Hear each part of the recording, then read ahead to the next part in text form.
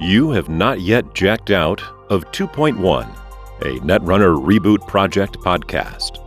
And that's fine, because this is episode 30. The connections are clean.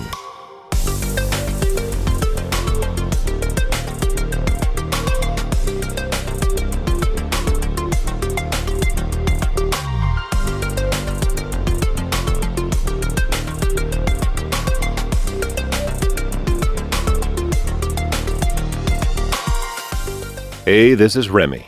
The title card for this week's episode is John Masanori, who helps you get a little extra stuff when you make a successful run. Just don't make an unsuccessful one. He comes in the first pack of the spin cycle, opening moves, and we'll cover his full abilities later as we get to the runner side of that section, of that pack. We do have some breaking news, and also a bit of precognition in advance of the third booster pack for Reboot, Style, and Slander. So between all of that card discussion, different articles and discussions about deck lists have had to get pushed back to another week. I'm trying to get back into my weekly routine, but that's probably going to mean slightly shorter episodes, so I got to stop shoving so much stuff into it. Well, anyway, enough rambling. Let's get going.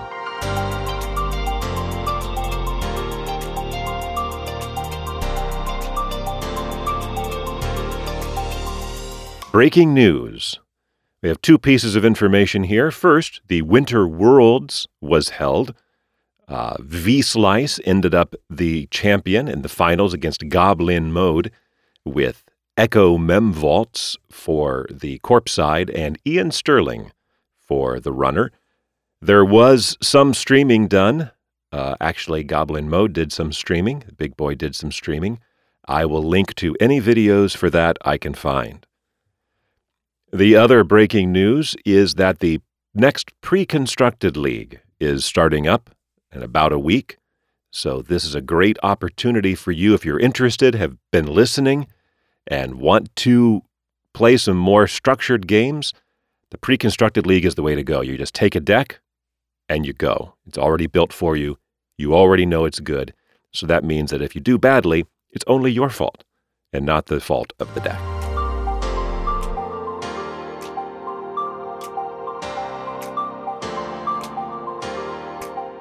Precognition, Style, and Slander. This is the upcoming third booster pack for Reboot. It's going to include 30 cards. And so over the last couple of weeks, the big boy has started to spoil those cards. First he did the 7 rebooted cards, and then up to this point, I'm recording this on the morning of January 7th, so I assume he's going to spoil one today, but I haven't got that one yet. I will announce the other ones that have been already spoiled. I'll stop using the word spoiled because it's just spoiled. Anyway, the 7 new, or rather rebooted cards start with Exclusive Party, which is from Salset Island, the 4th pack in the 5th cycle. Remember that Reboot Project only goes through the 4th cycle of the original Fantasy Flight Games release. Exclusive Party is a criminal event with 0 cost and 1 influence. You draw 1 card, and then for each copy of this card in your heap, you get 1 credit. The change in Reboot is that you also get a flat 1 credit. It's fairly similar in that way to the way Freelance Coding Contract was changed to give you always a flat amount, even if there's nothing.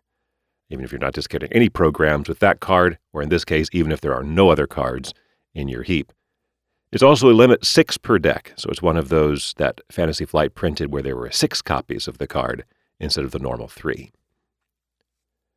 UBAX from Terminal Directive is a Shaper console. The install cost has been reduced from 5 to 4. It is 3 influence, gives you 1 memory unit, and allows you to draw 1 card at the start of your turn. So kind of like a free click. Ultraviolet Clearance, also from Terminal Directive, is an HB triple operation, so use all 3 clicks, It costs 6 is 4 influence, and you gain 10 credits and draw 4 cards. Then you may also install 1 card. So we've had green level clearance already. We have not yet had, have we? Blue level clearance? I don't think that's come along yet. Violet and ultraviolet level clearance come in Terminal Directive. Actually, it's not ultraviolet level clearance. They didn't put the level in there. I think that's a mistake. I think it should have been ultraviolet level clearance. Bailiff comes from Democracy and Dogma, the 3rd pack in the 5th cycle. It's a Wayland barrier with a res cost of 2 and a strength. It used to be 0 and is now going to be 2. It's also 2 influence. And whenever the runner breaks a subroutine on Bailiff, the Corp gains a credit. The only subroutine says end the run. Another one from Terminal Directive is Long-Term Investment. A neutral asset with a res cost instead of 2 has been reduced to 1, a trash cost of 4. When your turn begins, you place 2 credits on long-term investment, and then if there are at least 8 credits there, it gains the ability click, take any number of credits. Self-Growth Program comes from Sovereign Sight, which is the 1st pack in the 8th last cycle from Fantasy Flight. It's an NBN operation that costs 0 and is 3 influence. You can only play it if the runner is tagged, and if you do, you add 2 installed runner cards to their grip. And the final rebooted card, that one, Self-Growth Program, not changed.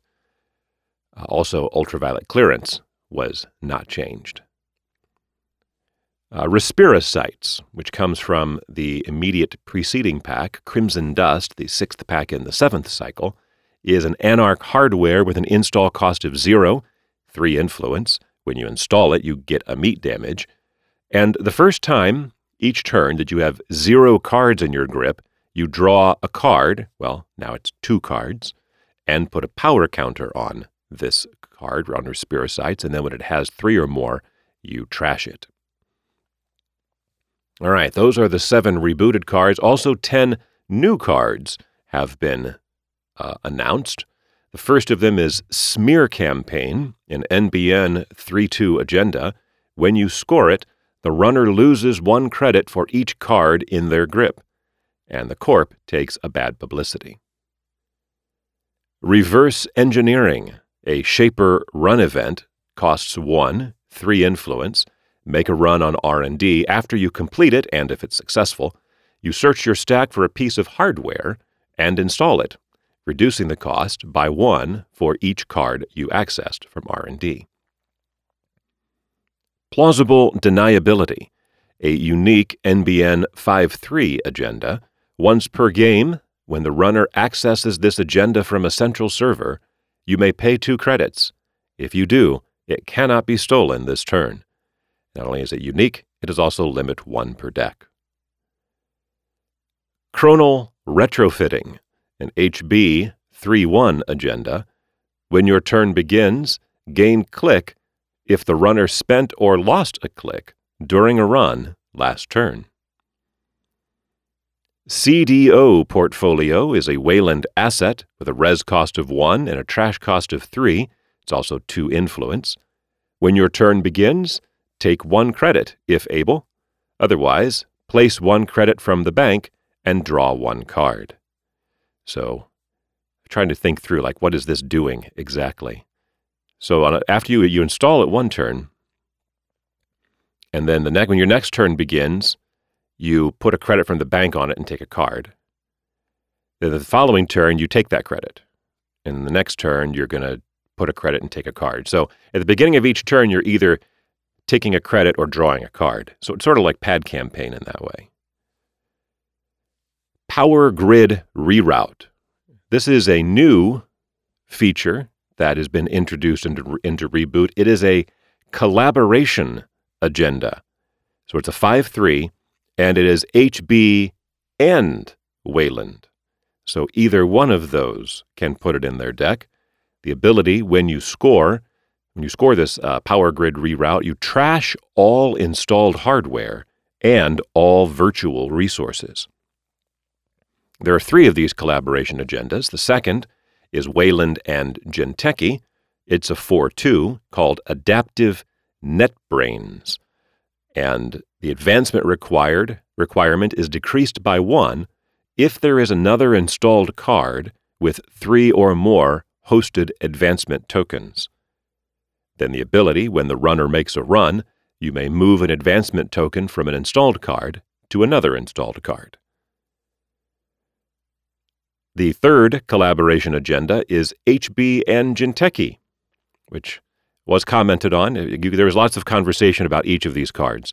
Here's where the Discord server, the Reboot Discord server, is a great place to be because each of these cards is being discussed which decks they might fit in. I'm not taking all the time to do that because, again, I'm only familiar with about a third of the card pool. So if you want to get into some deep conversation, that would be the place to go. But my first thought upon seeing this one is something that was mentioned. I think Aowashi mentioned it, which is HB and Jinteki don't get along.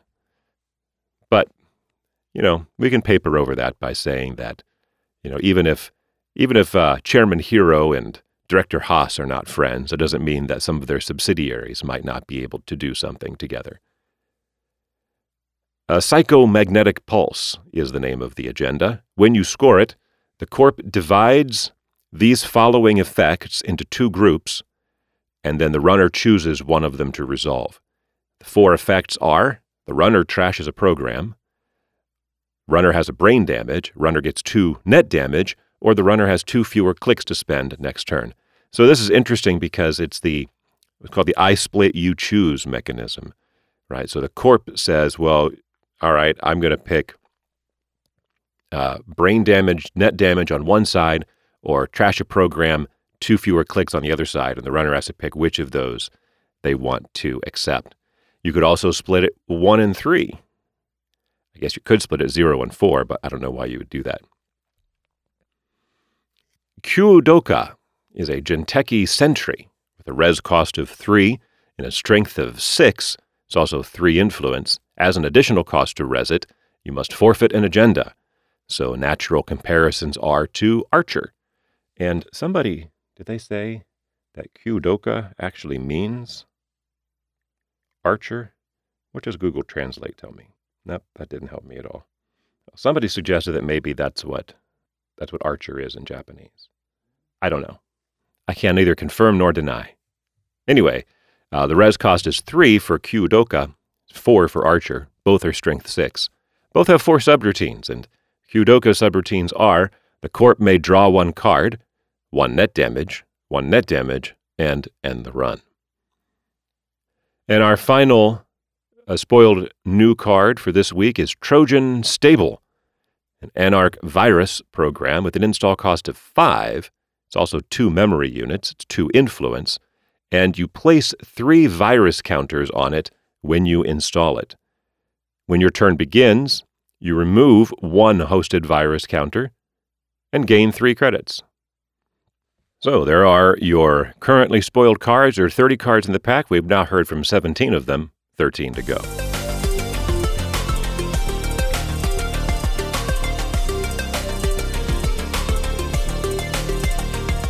Satellite Uplink.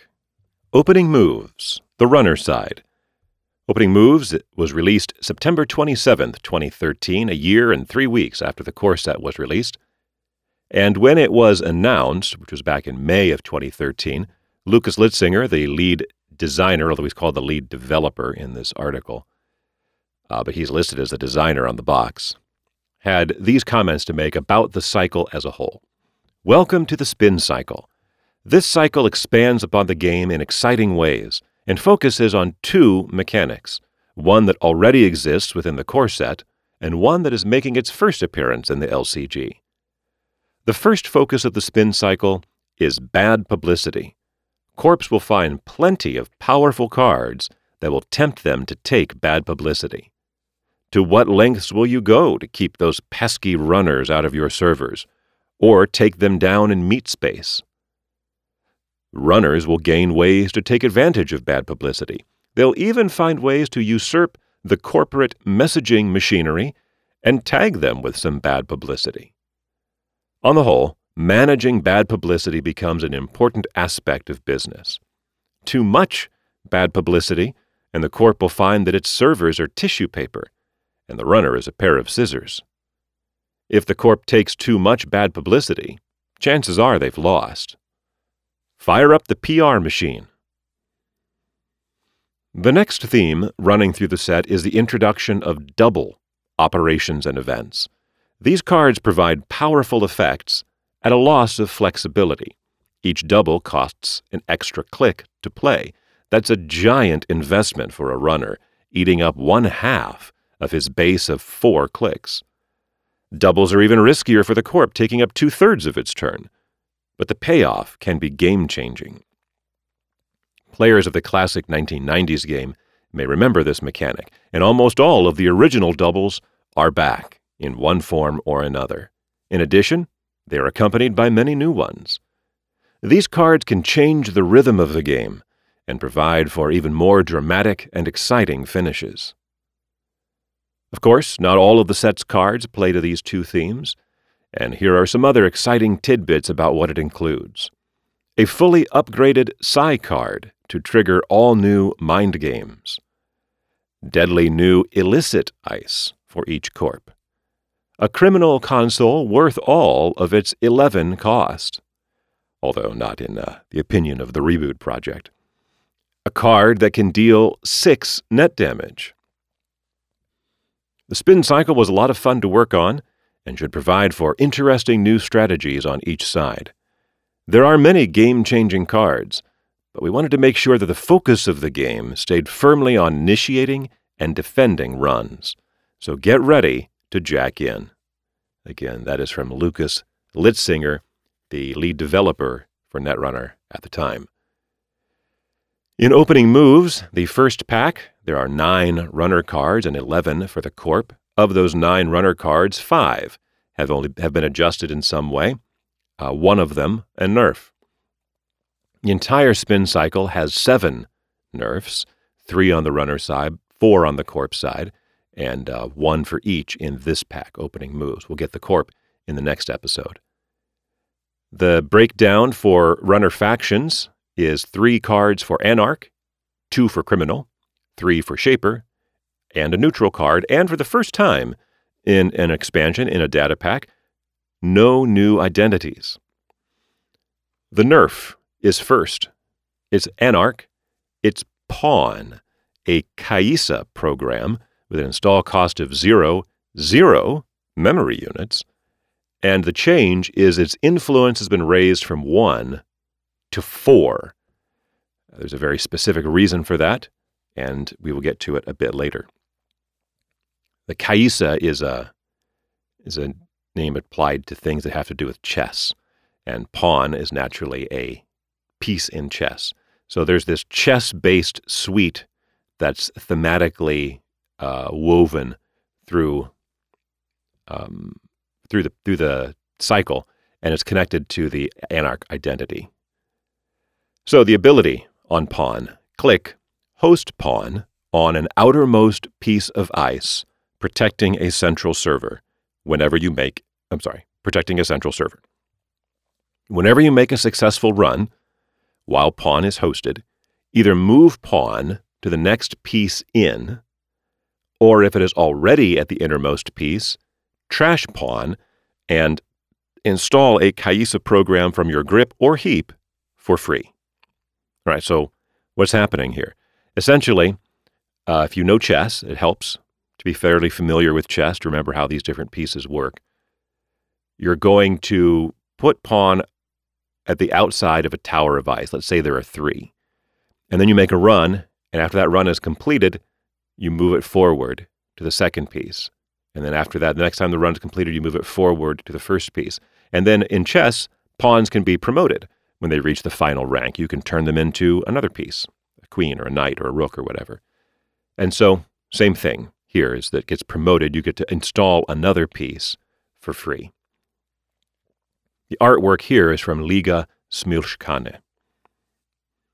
As for the buffed cards, the 4 of them, they are both Anarch cards get buffed. Frame Job, a double event. That's the first of 18 in this cycle. as mentioned in the announcement article. That's about a sixth of all cards in the cycle are doubles. The change is its cost has been reduced from 1 to 0. Of course, you also have the extra cost of paying a click, and its 2 influence. The ability of Frame Job, forfeit an agenda to give the Corp one bad publicity. The other Anarch program, Rook, another Caissa program, has had its install cost reduced from 2 to 1, and it is 2 influence. Click, host Rook on a piece of ice, not already hosting a Caissa. If it is already hosted, Rook can be hosted only on ice protecting this server or on ice in the same position protecting another server, counting from the inward out. So this is a convoluted way to say that hosting Rook can also include moving Rook. In chess, Rooks only move in a line, straight line, horizontally or vertically. So that's what's happening here. You are taking your Rook that's being hosted on one server and you're moving it across. Like, let's say there are multiple servers, each with 2 pieces of ice. So you can move it to the second piece of ice in some other server, or you can move it in or out. Okay, but why are you doing that? That's what you can do with a click. You can host it somewhere. The ability is that the res cost of each piece of ice protecting this server is +2. The one criminal card gets buffed, Hostage, another double event. Its cost has been reduced from 1 to 0. Of course, there's the extra cost of the click. It is also 2 influence. Search your stack for a connection, which is a subtype of resource, and add it to your grip or install it, paying the cost. Artwork here from Matt Zeilinger. Shaper, their card False Echo, a program with an install cost of used to be 1, now 0, 2 influence. Whenever you pass a piece of unresed ice, you may trash False Echo. If you do, the Corp must res that ice or add it to their hand. And as for the 4 unchanged cards, Criminal's Gorman Drip V1 is a virus program with an install cost of 1 influence also. Whenever the Corp spends a click to draw a card or gain a credit, so using that basic ability, place a virus counter on Gorman Drip. Then it gains the ability click, or has the ability click and trash to gain a credit for each of those counters. Shaper, Lockpick, a stealth hardware with an install cost of 1, 3 influence, gives you 1 recurring credit for using decoders. Going to be particularly useful if you have a decoder that keys off of stealth, which we do not have yet. Motivation is a resource with an install cost of 0 and 1 influence. When your turn begins, you may look at the top card of your stack. And the neutral card, John Masanori, a connection resource. You can go look for him with Hostage. Install cost of 2. The first time you make a successful run each turn, draw 1 card. The first time you make an unsuccessful run each turn, take 1 tag.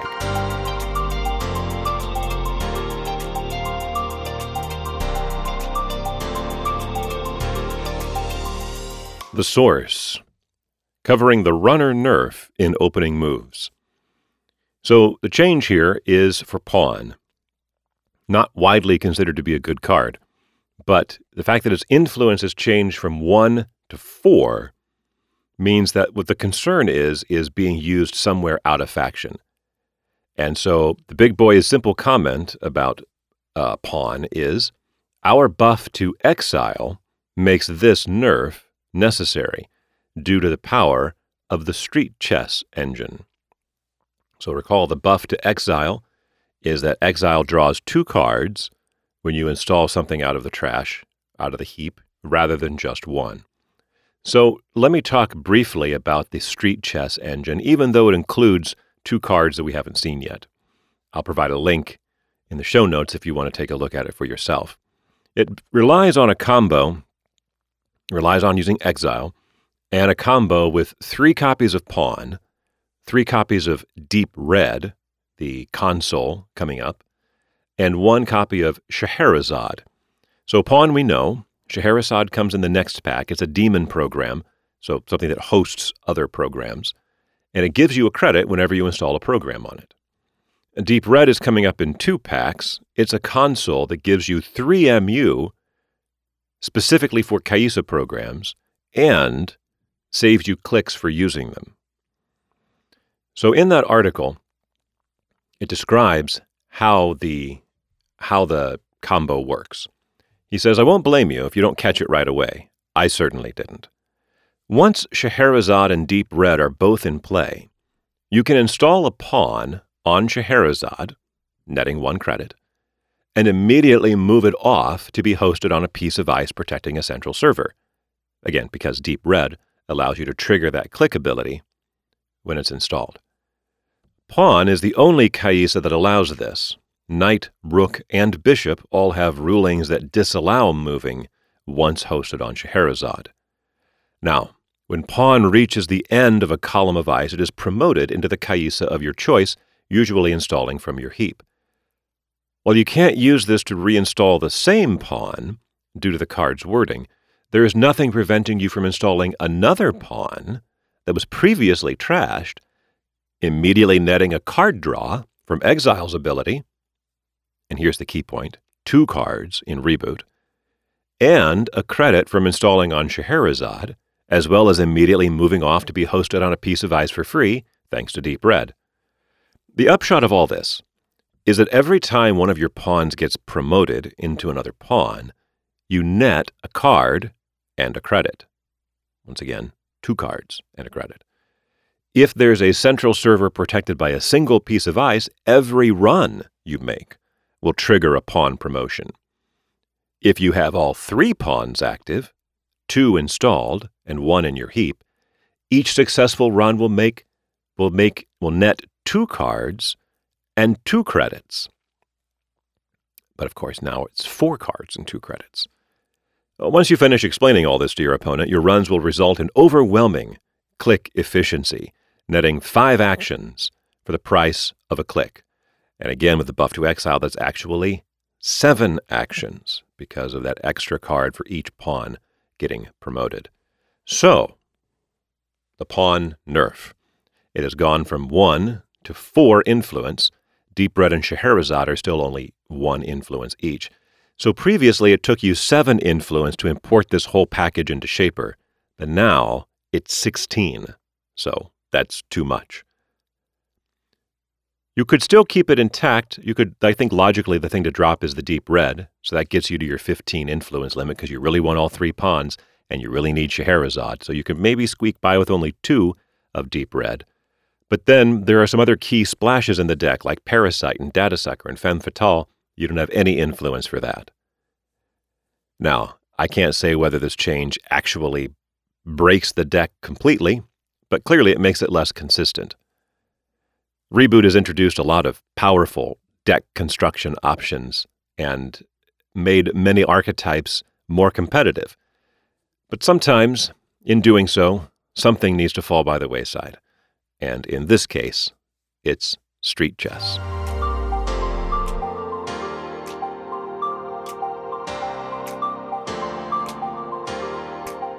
Matrix Analyzer. Now we'll talk about the runner buffs from opening moves.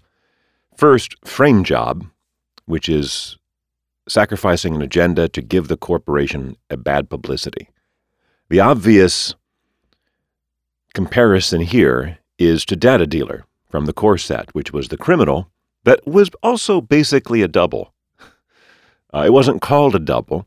Instead, you would spend a click and then, to play the card, 0 cost, and then the instructions were spend another click and an agenda, or it says forfeit an agenda and spend a click, however it says it, and then you gain 9 credits. I mean, it's functionally exactly the same. It's just not called a double. So later on, when there's a card that actually will search for a double event, you can't search for Data Dealer with it, But in all other ways, they're exactly the same. In fact, to the point where now FrameJob also doesn't cost a credit to play. It is also 0 credits to play, just like Data Dealer. So, 2 double events, spend 2 clicks, 0 credits, and an agenda. Which is better, 9 credits or bad publicity? Well, on first blush, 9 credits would seem to be better. It's certainly a bigger influx of money. But, that bad publicity is going to be there for you every single run for the rest of the game. So, if you make 9 more runs, you will have made just as much money on FrameJob. Plus, the bad publicity can be used for other things. Well, not yet, but that's what Lucas said, right? That bad publicity is that runners will gain abilities based on bad publicity. So, very possibly FrameJob early in the game, and with some support from other cards that help you with bad publicity, better than Data Dealer. Now, as far as the actual change from 1 to 0, well, what more could you change? I guess you could change it to 2 bad publicity, but then that gets really crazy, really fast. So at least it is exactly the same as Data Dealer in this way, in its cost. Rook. Rook is only the second card to increase the cost of rezzing ice. So the only one we can really compare it to is Xanadu, which was a resource. Rook is a program. Xanadu's cost is 3 credits to install, and then it increases all ice by 1. Rook's cost was 2 credits. Now it's only 1 credit. It increased all the ice in that server by 2, but you can move it to other servers, except every time you move it, it costs a click. So here's where we see the importance of reducing the cost. Because once you've installed Rook and then you move it, well, now you've got an issue because you've spent just as much as you have on Xanadu, only you're more limited. Then you move it again, now you've spent more. Theoretically, if you move it enough, wow, it's very click-intensive. Very going to mess up your tempo, unless you have Deep Red installed, which of course doesn't exist yet. But without comparing Deep Red, just taking into account Rook and Xanadu, it's a good reduction to drop it down to 1. Maybe it could have even gone down to 0, but 1 is certainly good. Hostage. Well, here we're starting to really roll into the ability to search for cards. This is something that was missing at the very beginning of the game, except in very limited situations. But those cards, especially Special Order, the criminal card that will search for icebreakers in the core set, almost an auto-include for a lot of decks in the early days. Jinn is the other, searches for viruses. That's very much more niche situation. So you'd see it in deck like noise decks or any deck that's running a lot of viruses, but you wouldn't really see it outside of there. But now here, in the last 3 or 4, I don't remember which one Replicator came out in. I think it came out in the 5th pack. Searching for hardware. Of course, self-modifying code will search for any program. And now we have Hostage that's searching specifically for connection resources. But looking at the differences in costs, and even and you have to kind of include the install cost, I think, since Hostage has a double play cost. So let's see. Let me sort through this. Well, let's just start with Hostage, right? So it's 2 clicks, now costs 0 instead of 1. But you may also install, so the installation is included with the costs of the click. So in a way, it's a click to play, a click to install, and it's anyway, and no other cost. Of course, you have to pay the cost to install the card. Special Order is a click and a credit to bring an icebreaker to your hand. Jinn, first you have to install it. Then every time you want, and it costs a credit, used to cost 2, now costs 1. And then it's a click and a credit every time you want to bring a virus program to your hand. So you see where Special Order is way better than Jinn being very narrow, because it's much more expensive just to get that ball rolling. Of course, then you can start pulling lots of viruses and you can host them on Djinn, so it has other advantages as well. Self-modifying code is the click to install, and then just 2 credits and the cost of the program, and then you can install it. So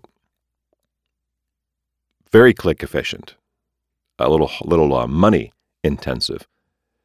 And then with Replicator, it just brings it back to your grip. So Hostage seems to be more in the vein of, as far as strength, with self-modifying code.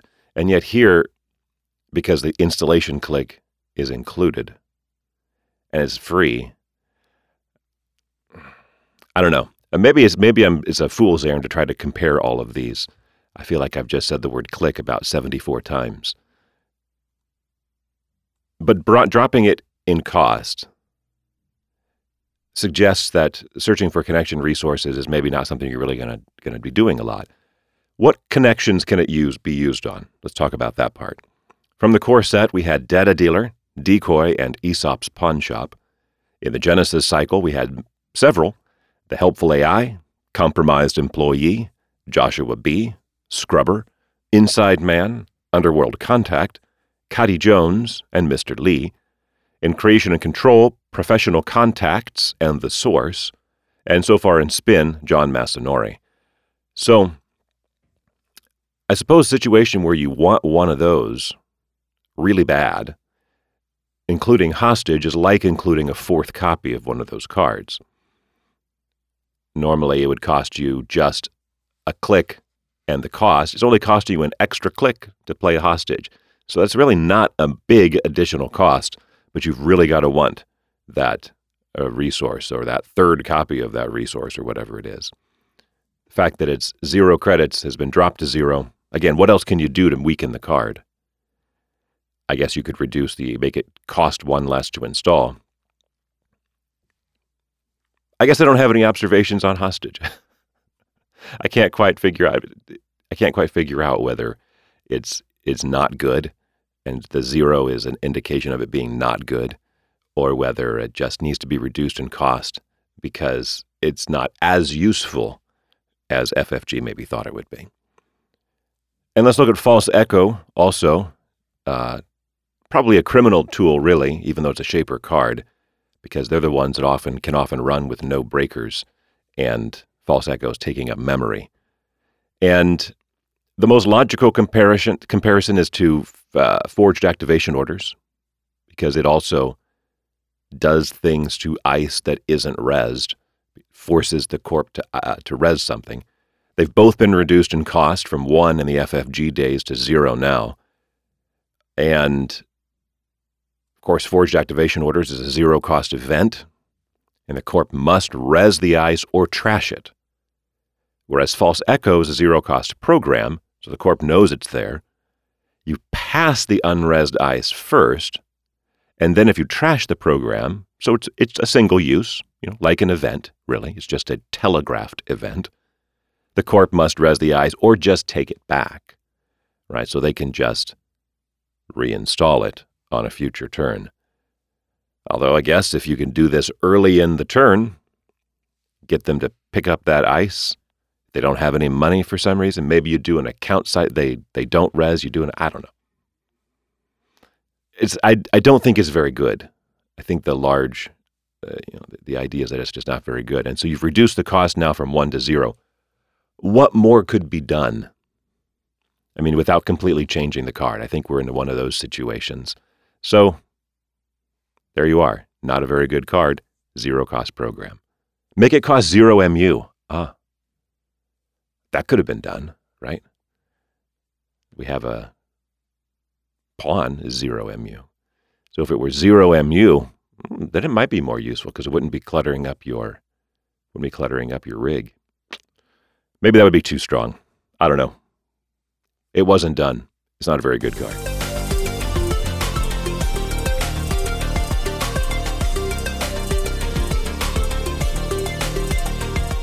Enigma. Taking a look at some of the flavor and explanations of what's going on in some of these cards. I just wanted to touch on 3 of them. One is Hostage. It's an image of You see Director Haas there on the screen. It seems, and Thomas Haas, we're seeing the back of Thomas Haas. He's sitting there on a crate or something. Looks like he's been kidnapped. Got his hands behind his back. So maybe being ransomed. And yet his fingers are crossed. So here's where we see that Thomas Haas is, well, one way to read it is he has engineered this to get something out of his mom. Another way to read it is that she's in on it too. It's kind of, I don't know, it's kind of hard to see. Like reading through the big news story in the Worlds of Android book from a few months back. There's a segment where they're interviewing Thomas Haas, and he sounds like he's working right there for the corporation, like he's a main part of the corporation. But then you read the flavor insert from Creation and Control, which we got a couple of weeks ago, a couple episodes back, and he sounds like he's, well, what have you done now, Mommy? So it's hard to tell exactly. Is he supposed to be, well, right there on his flavor text, doesn't it say his disappointing his mother is his superpower or something like that? So I would guess that he's actually trying to pull one over on Director Haas. However, what does that have to do with being able to search for a connection? I don't know. It's funny that it's a runner card, and Thomas Haas is on this runner card. Maybe it's just funny. Maybe it doesn't have to have a thematic connection. Motivation, is just interesting because the flavor text is at odds with the picture. So the flavor text is from supposedly a book of some kind called Musings on Cybercrime, where the author says, normal people, sane people, do not embark on a life of cybercrime. Who can say what motivates the deranged mind? An imagined slight? Personal failings blamed on external forces? Or the ever-popular lust for money? And yet here in this picture we see Exile sitting at, I don't know, a cemetery. It looks like a virtual cemetery of some kind. And he's holding a picture in his hand. And he looks real sad. So it seems like his motivation must have something to do with not an imagined slight, not some personal failing, not money, but something somebody he loved has died. And if he's a runner, then the logical extrapolation of that is that it's the corporation, some corporation was to blame for his lady friend dying. So that seems like a fairly normal motivation. I mean, it's still crime, life of crime. Although he's a shaper, not a criminal. So anyway, just the disconnect there between the flavor text and the picture is amusing to me. And then Gorman Drip. I actually never picked up on this, but I saw some reference to it in some comment somewhere. And I think it's right. So Gorman Drip, what does it do? It gives you a little bit of money every time the corp does something normal. And then you wait for that money to accumulate, and then you just take it. So it really has a strong thematic echo to the movie Superman 3. Have you seen Superman 3? Maybe not. It came out in 1983, so I was pretty young when I saw it. Watched it on, not even on VHS at home. We rented a video disc, not a laser disc. It came like it was about the size of a record, and you'd put the whole disc in, and then you'd pull the disc out, and I don't know exactly how it worked. Like some disc stayed inside the machine. Anyway, we rented that a lot of times before we got a VCR. So, Superman 3, bad movie. I mean, I enjoyed the movie as a kid, but I'm sure it's a terrible movie. It's got Richard Pryor in it, is what it's most known for. And it's funny. I remember it being funny. So what happens is Richard Pryor is this, I think he's like a computer programmer of some kind, and he gets hired by the supervillain to create kryptonite to go after Superman. And so he analyzes it in the lab, and it says, well, here are all of the chemical compounds in it, and then there's some slight percentage of it that is unknown. He's like, unknown? And so he's got to put something down. So he just looks around, looks at his pack of cigarettes, and types in nicotine for the unknown part. And so then when the kryptonite is revealed to Superman, it has an effect on him, but not the normal effect of just making him really weak. It actually makes him kind of turn into a super jerk. And so there's some amusing moments with that. Anyway, the way that Richard Pryor's character comes to the attention of the supervillain is early in the movie. He's working for some company. I don't remember. Again, I was young. And he hits on the idea where he looks at these paychecks and he sees that everybody's paycheck has a few cents. Like it's some number of dollars and a few cents.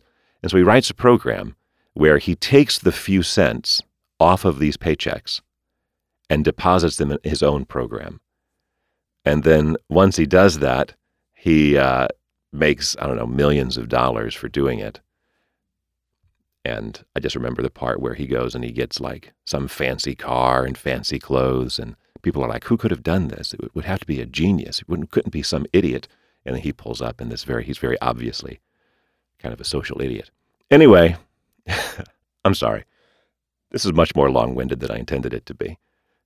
So the character's name is Gus Gorman.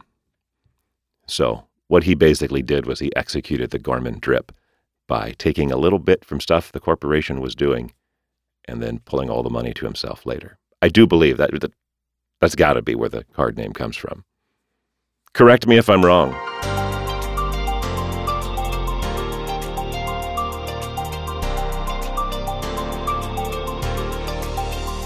Feedback filter. Well, this is just a quick one. I made a mistake on last week's episode about Cloak, where I said that in Reboot, the install cost was reduced from 2 to 1. Actually, it's always been 1. It was the influence that was reduced from 2 to 1. So the big boy picked up on that and corrected me. Thank you, sir. Appreciate it. I will try to pay closer attention going forward into the future. Anyway, many of the cards discussed in this week's episode are linked in the show notes. Music is from Alexi Action. The website, netrunner2.1.com, redirects you to the Reboot Project homepage, where you can see links to the pre-constructed decks. Pick a pre-constructed deck, go to the Discord server, join the Pre-Con League, have a great time. Basically just one game a week for a few weeks, unless you do really well, and then you have to play in the finals. You can play online with you and your buddies at retechie.fun, and if you want to contact me, all the contact information is in the show notes. The AstroScript pilot program this time is returning back to Worlds of Android for a week. There is some flavor in the insert for opening moves, but it's corporation press releases, so probably fits better with the corp side of the pack. So we'll go back and take a look at another line in Jinteki's clones and learn more about them. Thanks for listening. See you next time.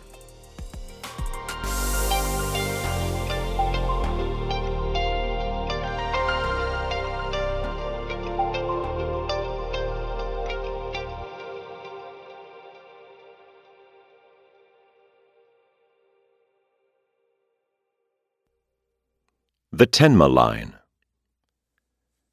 The Tenma line of clones has been one of Jinteki's most popular products since its introduction. Specimens offer unparalleled natural aptitude for piloting any type of vehicle, from hoppers to spacecraft to motor sailors. This role is ideally suited for a clone, as Tenmas exploit the human brain's natural aptitude to rapidly assess the dangers of a changing environment and make the best possible choices quickly. Their carefully honed abilities complement their natural appearance and friendly personality to give the human touch to any transportation role, whether it's delivering goods or chauffeuring corporate executives. Tenmas have been in production for years. During that time, over 1 million clones have been delivered to grateful owners. Jinteki has made minor revisions to the line over its production run, such as small quality engineering adjustments. But the latest units share 99.9% of their genetic identity with the very first units produced. Cybernetic components have also been upgraded to keep pace with the latest available technology, but these play a comparatively minor role in the line's expertise. Arguably, the consistency across Tenmas is due to the simple fact that they were gene-engineered from the beginning to be excellent drivers. Not only do they control their own vehicles exceptionally well, they are also capable of identifying and avoiding mistakes made by other pilots, including those made by autopilot systems. A Tenma clone is 75% less likely to be the cause of an accident compared to a human. When accidents involving Tenma drivers do occur, they are 50% less likely to result in loss of life, or the complete destruction of a vehicle, compared to autopiloting accidents. The Tenma line has also exhibited an exceptional degree of reliability over the course of its lifetime. In fact, many of the earliest models remain in the service of their original owners. 10 years since the line's introduction, one would expect a high level of turnover, but this has not been the case. Granted, drivers are subjected to far less stress than clones that serve in heavy industry, but even when compared to other light-duty models, Tenmas have exceeded the manufacturer's expected lifespan. Anecdotal reports indicate owners are purchasing extended service plans rather than replacing them with newer releases, likely due to high customer satisfaction levels. Jinteki has not publicly indicated any plans to discontinue support for the Tenma line, which suggests that they have not yet reached a phase of planned obsolescence. Consequently, the natural, projected lifespan of a Tenma remains unclear. Genetic features. Advertising from the earliest days of the Tenma line included endorsements from dozens of well-known racers. Each claimed to have submitted some portion of his DNA to the Tenma's design process. Jinteki proudly trumpeted the involvement of these sports superstars, but the Megacorp has never publicly released any of the specific details. Standard Android licensing agreements strictly prohibit the sequencing of a clone's DNA, so these claims are unverifiable at present, and exactly which genes might have been contributed by different individuals remains a mystery. This situation is further complicated by popular opinion polls that attribute different physical appearance characteristics to one or more of the claimed donors. Standard disclaimers associated with a Tenma license do not exclude DNA sequences extracted from animal or purely synthetic sources. Popular speculation suggests that the Tenma genome includes avian DNA, as well as human. Jinteki has never confirmed nor denied this. Medical records and service charts, both of which are publicly available to non-Jinteki employees, do explicitly block out the inner ear schematics. This strongly suggests that Tenmas rely upon balance systems that are completely foreign to those normally observed in humans. Moreover, the Tenma line exhibits levels of spatial awareness, balance, and reaction time that dramatically exceed the normal human range. As is the case with many of Jinteki's clone models, the Tenma line shows an extremely high level of devotion to their current tasks as well as their owner. Some believe that this might be due to loyalty created at a genetic level, possibly incorporated from a domesticated animal, such as a horse or dog. Others argue that such loyalty is characteristic of normal clone indoctrination and conditioning. Jinteki does publicly offer assurances that the Tenmas are one of their most reliable lines, both in terms of dedication to a task as well as consistency of performance. The company does not, however, acknowledge the source of this devotion. The clonership manual also includes recommendations that Tenmas avoid a laundry list of common pharmaceuticals. Third-party pharmacists who have examined this list indicate that it suggests a variation in the neurotransmitter system involved in the Tenma's design, perhaps explaining the significant shortening of Tenma reaction time compared to normal humans. Other enhancements. As in some of Jinteki's other clone lines, the Tenma line incorporates a number of purely cybernetic modifications as a part of their standard design. Key among these are retractable mirror shade lenses that are designed to augment the Tenma's vision far beyond human potential. All Tenmas have better than 25 vision and added zoom capabilities. They are also able to readily interface with a vehicle's data readouts, including speed and altitude. In this way, the clones can have an intrinsic relationship with any modern means of transportation. The Tenma line also includes a cybernetic logging system similar to a BMI, which tracks peripheral nervous activity.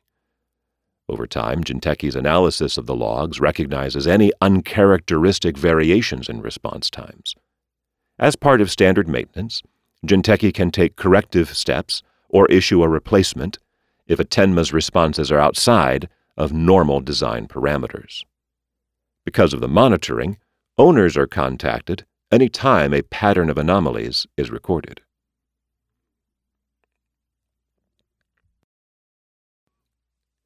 I saw myself die today.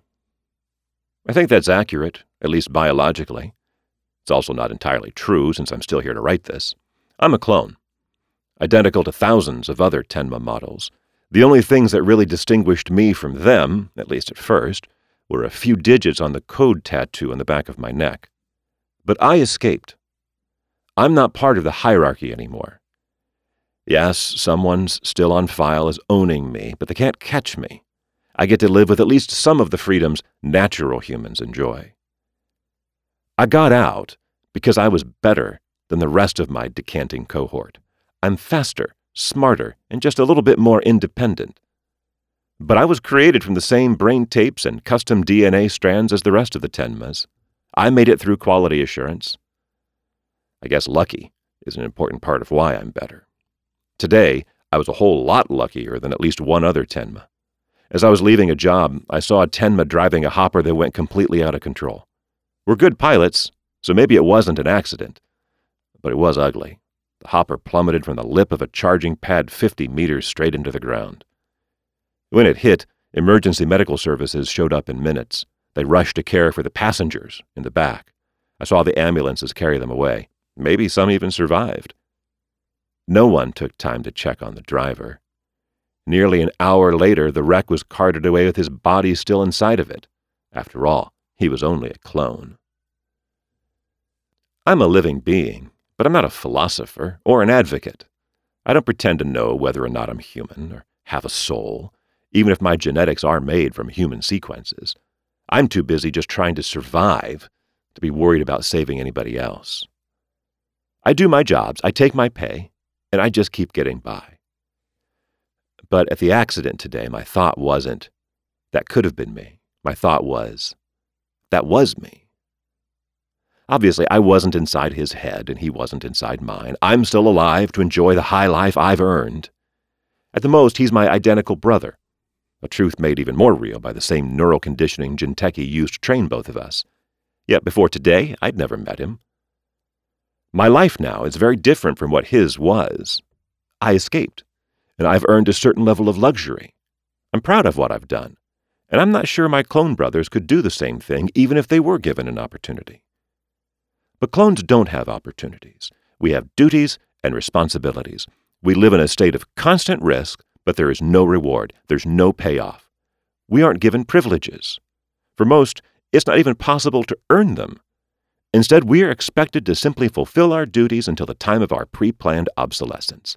Then we're supposed to just quietly and permanently retire. That's a lovely metaphor, nay? Today, I'm reminded of my own imminent mortality. My lifespan isn't intended to last as long as a natural-born human's. I don't know how long I'll last, 10 years, 20, 5. I don't know if Gentechi's Rejuve treatments would work on me, even if I could find someone who'd be willing to apply them to a clone. I bet they wouldn't. It's not a level playing field. It's not fair. And there's absolutely nothing I can do about it. Keep running, keep ahead of the law, keep a fat credit account to keep me happy in my old age, however soon that turns out to be.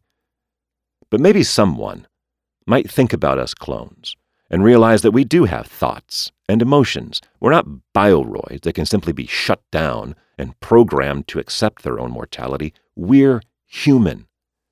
We're also essentially slaves. It's not right. And maybe someday things could change so that we wouldn't always have to be. I'm not saying cloning should end. I wouldn't be here if it didn't exist. I'm saying that there needs to be some way for clones to earn just a little bit of dignity, the chance to live some part of a life that could be our own. Humans made us, and they need to realize what they have done. They don't get to be our masters. They are our parents, and they must acknowledge the next generation.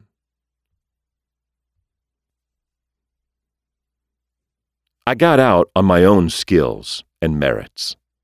If others are going to escape, then they can do it for themselves. If I stick my neck out too far, I'm pretty sure it's going to just get chopped off.